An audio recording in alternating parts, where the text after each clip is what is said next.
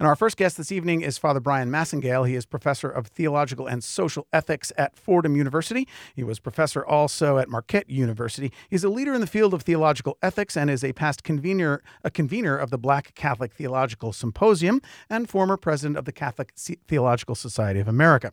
In addition to his academic pursuits, he strives to be a scholar activist through serving faith-based groups advancing justice in society. He's a noted authority on issues of social and racial justice and has served as a consultant to the United States Conference of Catholic Bishops. Welcome to the Busted Halo Show, Father Bryan Massingale. How are you?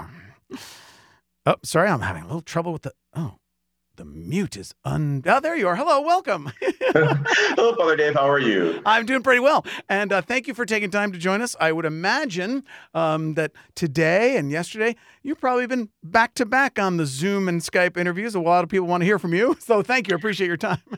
Yeah, it's good to be with you. Yes, since the essay appeared on Monday, the tablet from London, England, the Italian, the English newspaper record there, Catholic newspaper, plus the leading Italian Catholic newspaper have all been in touch with me. So yes, it's generated a lot of conversation. So I'm happy to share the conversation with your listeners. So the article specifically that we're talking about, and of course you have many more things to say throughout your career about this topic that has emerged once again and hopefully doesn't just quickly die down and we go back to quote unquote normal, because normal is not normal or not fair or not equally ethical, justice not and not ethical and not just for so many people.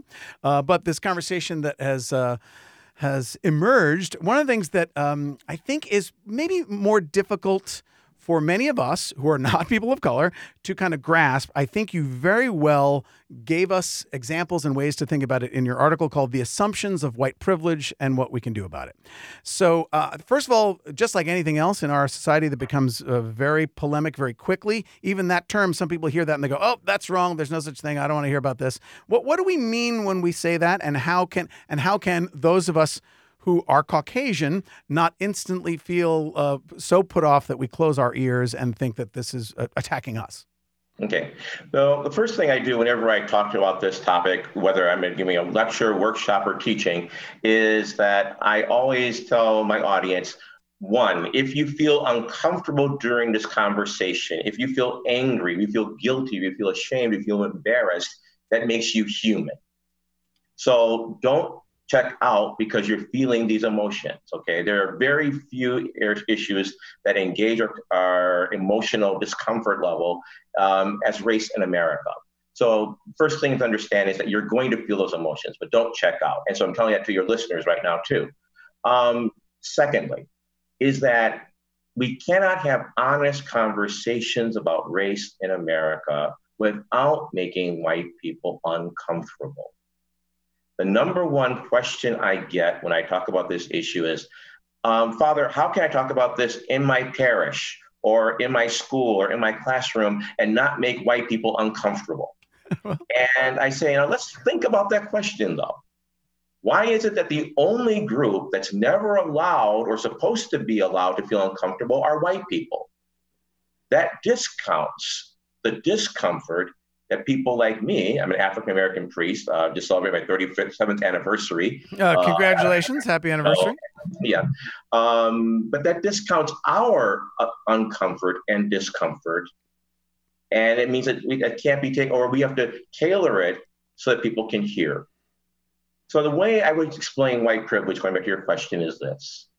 It basically means that because of the way we all know race works in America, is that it's easier to be white in America than it is to be a person of color. Now, I'm not saying that white people don't have to work hard for what they get, because that's the other thing people will say. That I worked hard for what I got. Yes, you did. Absolutely. However, you did not have to carry the burden of what it means to be Black.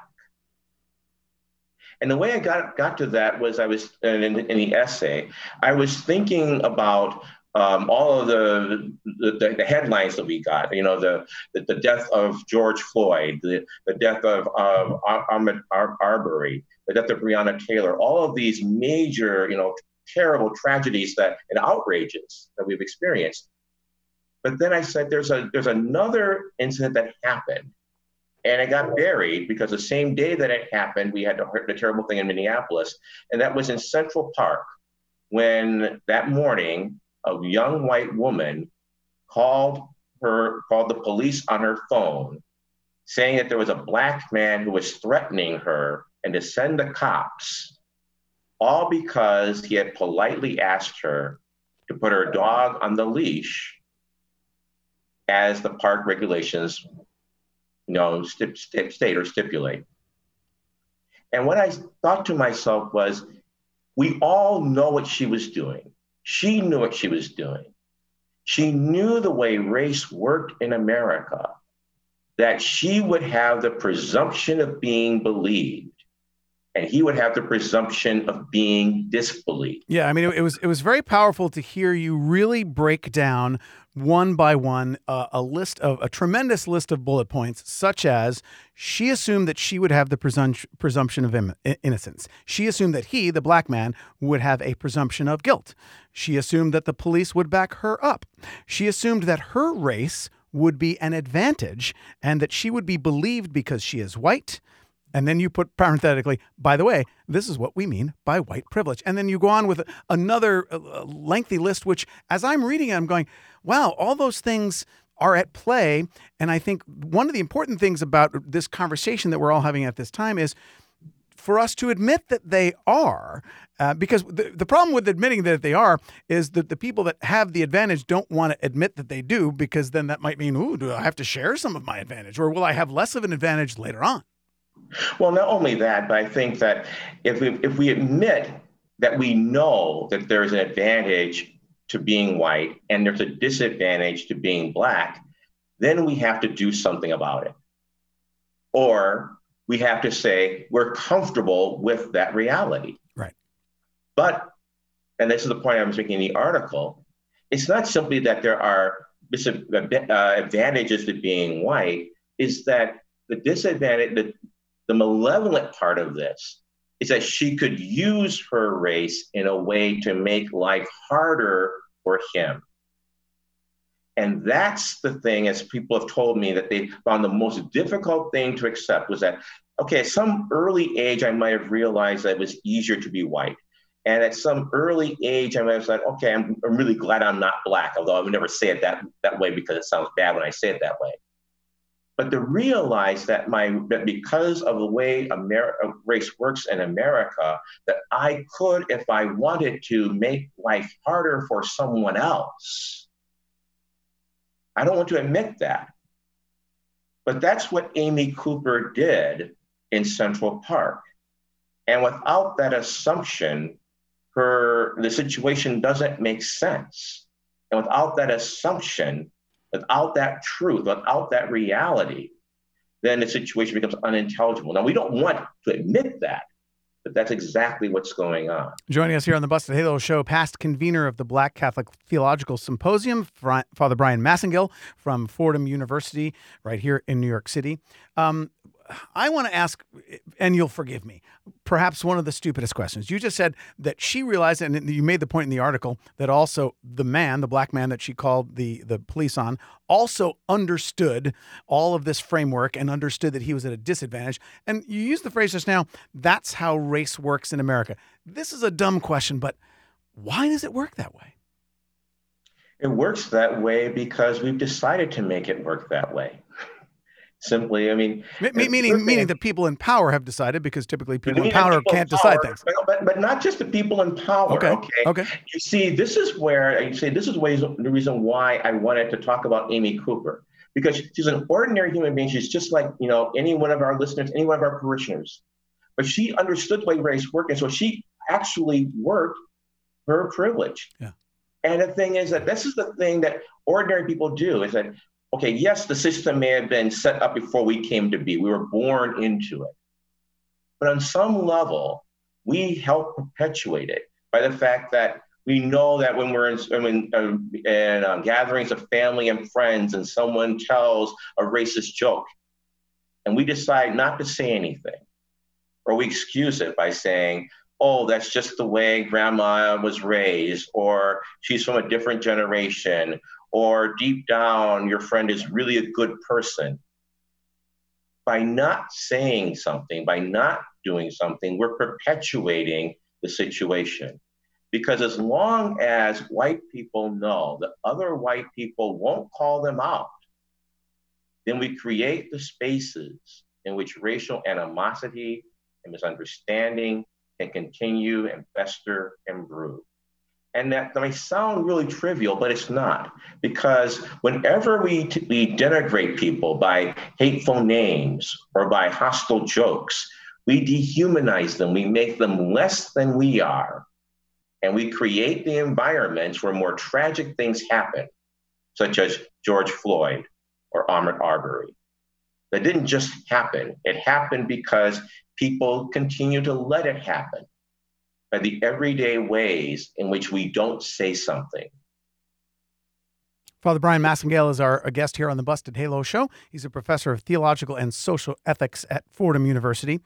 Do you see, in your work with young people, do you see hope, change? Is now a moment? I mean, we can look back on the history of America, and we might have looked back and saw, well, maybe here's the moment when the 13th Amendment was the moment. Maybe in the early 20th century, maybe the 1960s, civil rights, Dr. King. It seems like there's been a lot of moments, and some has changed, but still a lot has not. Does this feel like a moment, and how can we capitalize on that?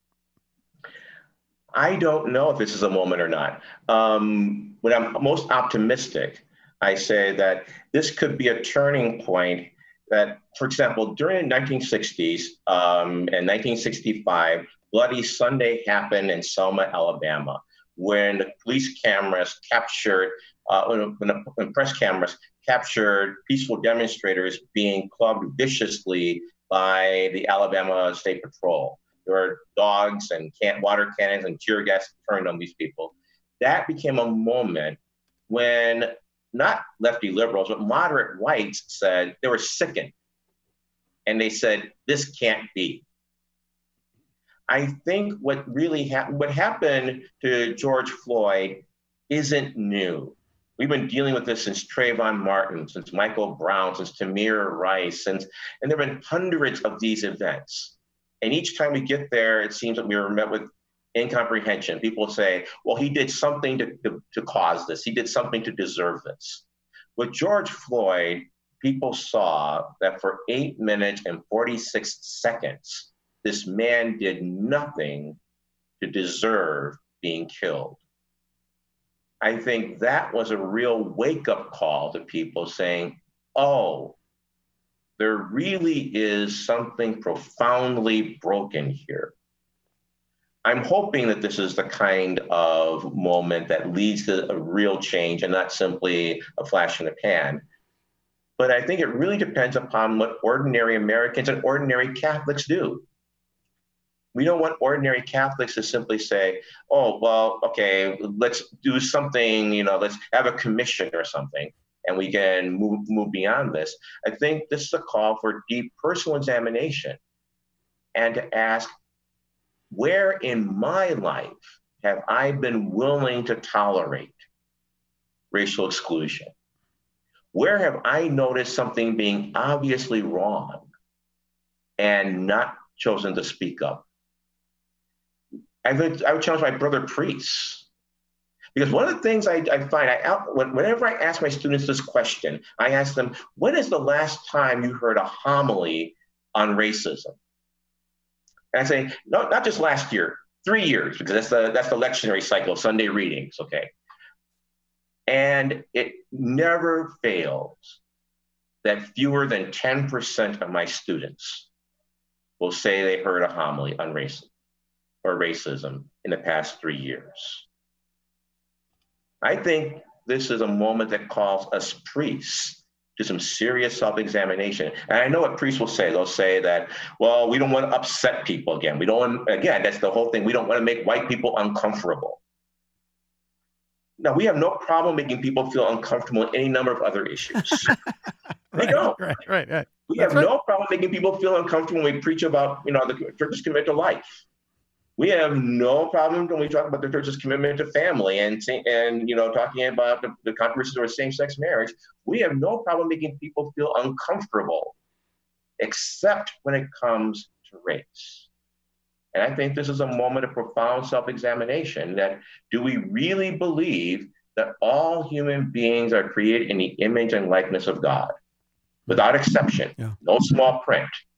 And are we willing then to talk about the implications and consequences of that belief when it comes to how this country has treated people of color for a long, long time? Father Bryan Massingale is our guest here on the Busted Halo Show. We're speaking with him from his offices at Fordham University and from around our Busted Halo world.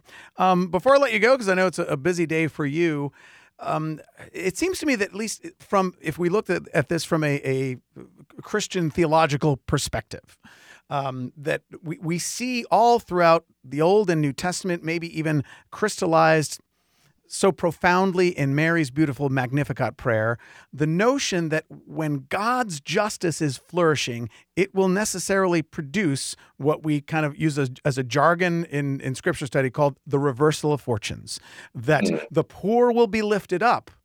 And that doesn't end there. And the rich will be brought low, that the hungry will be fed, and those who have lots of food will go away hungry. Now we love, if you're on one side of that equation, you love that prayer.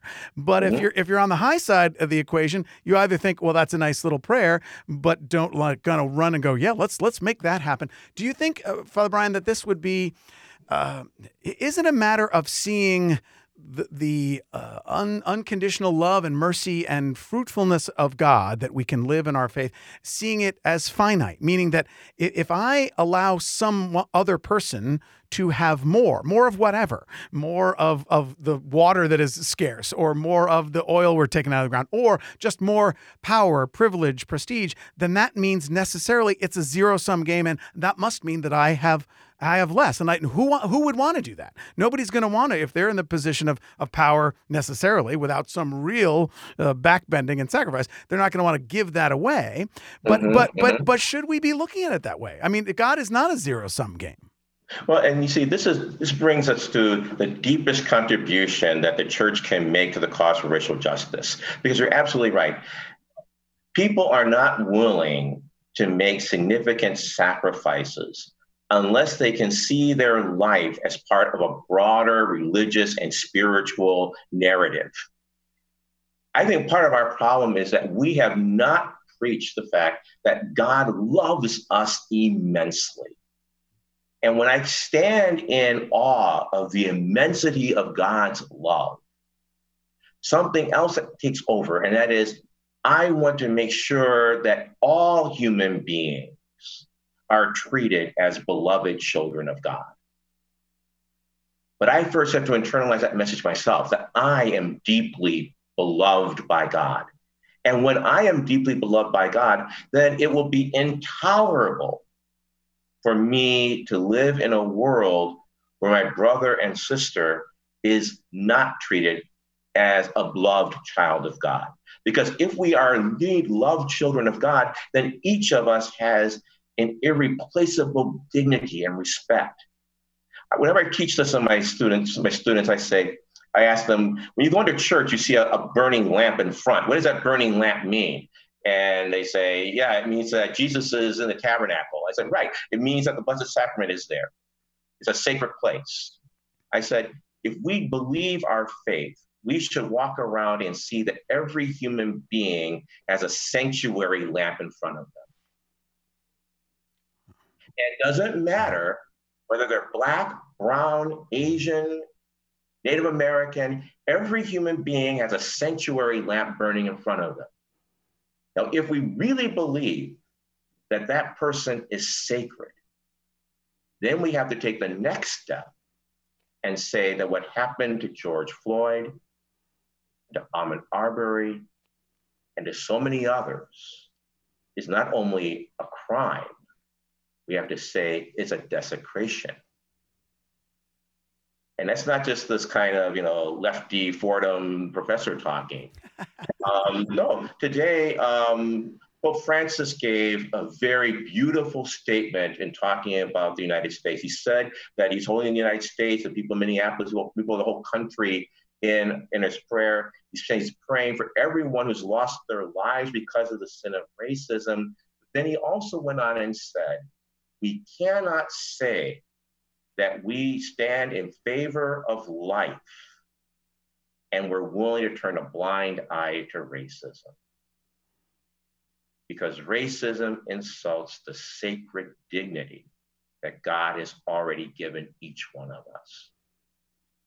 So yes, we need to see that, yes, I am a temple of Jesus Christ. Yes, I have a blessed, I have a sanctuary lamp in front of me. But so does everyone else, especially those that I've been trained to despise and fear.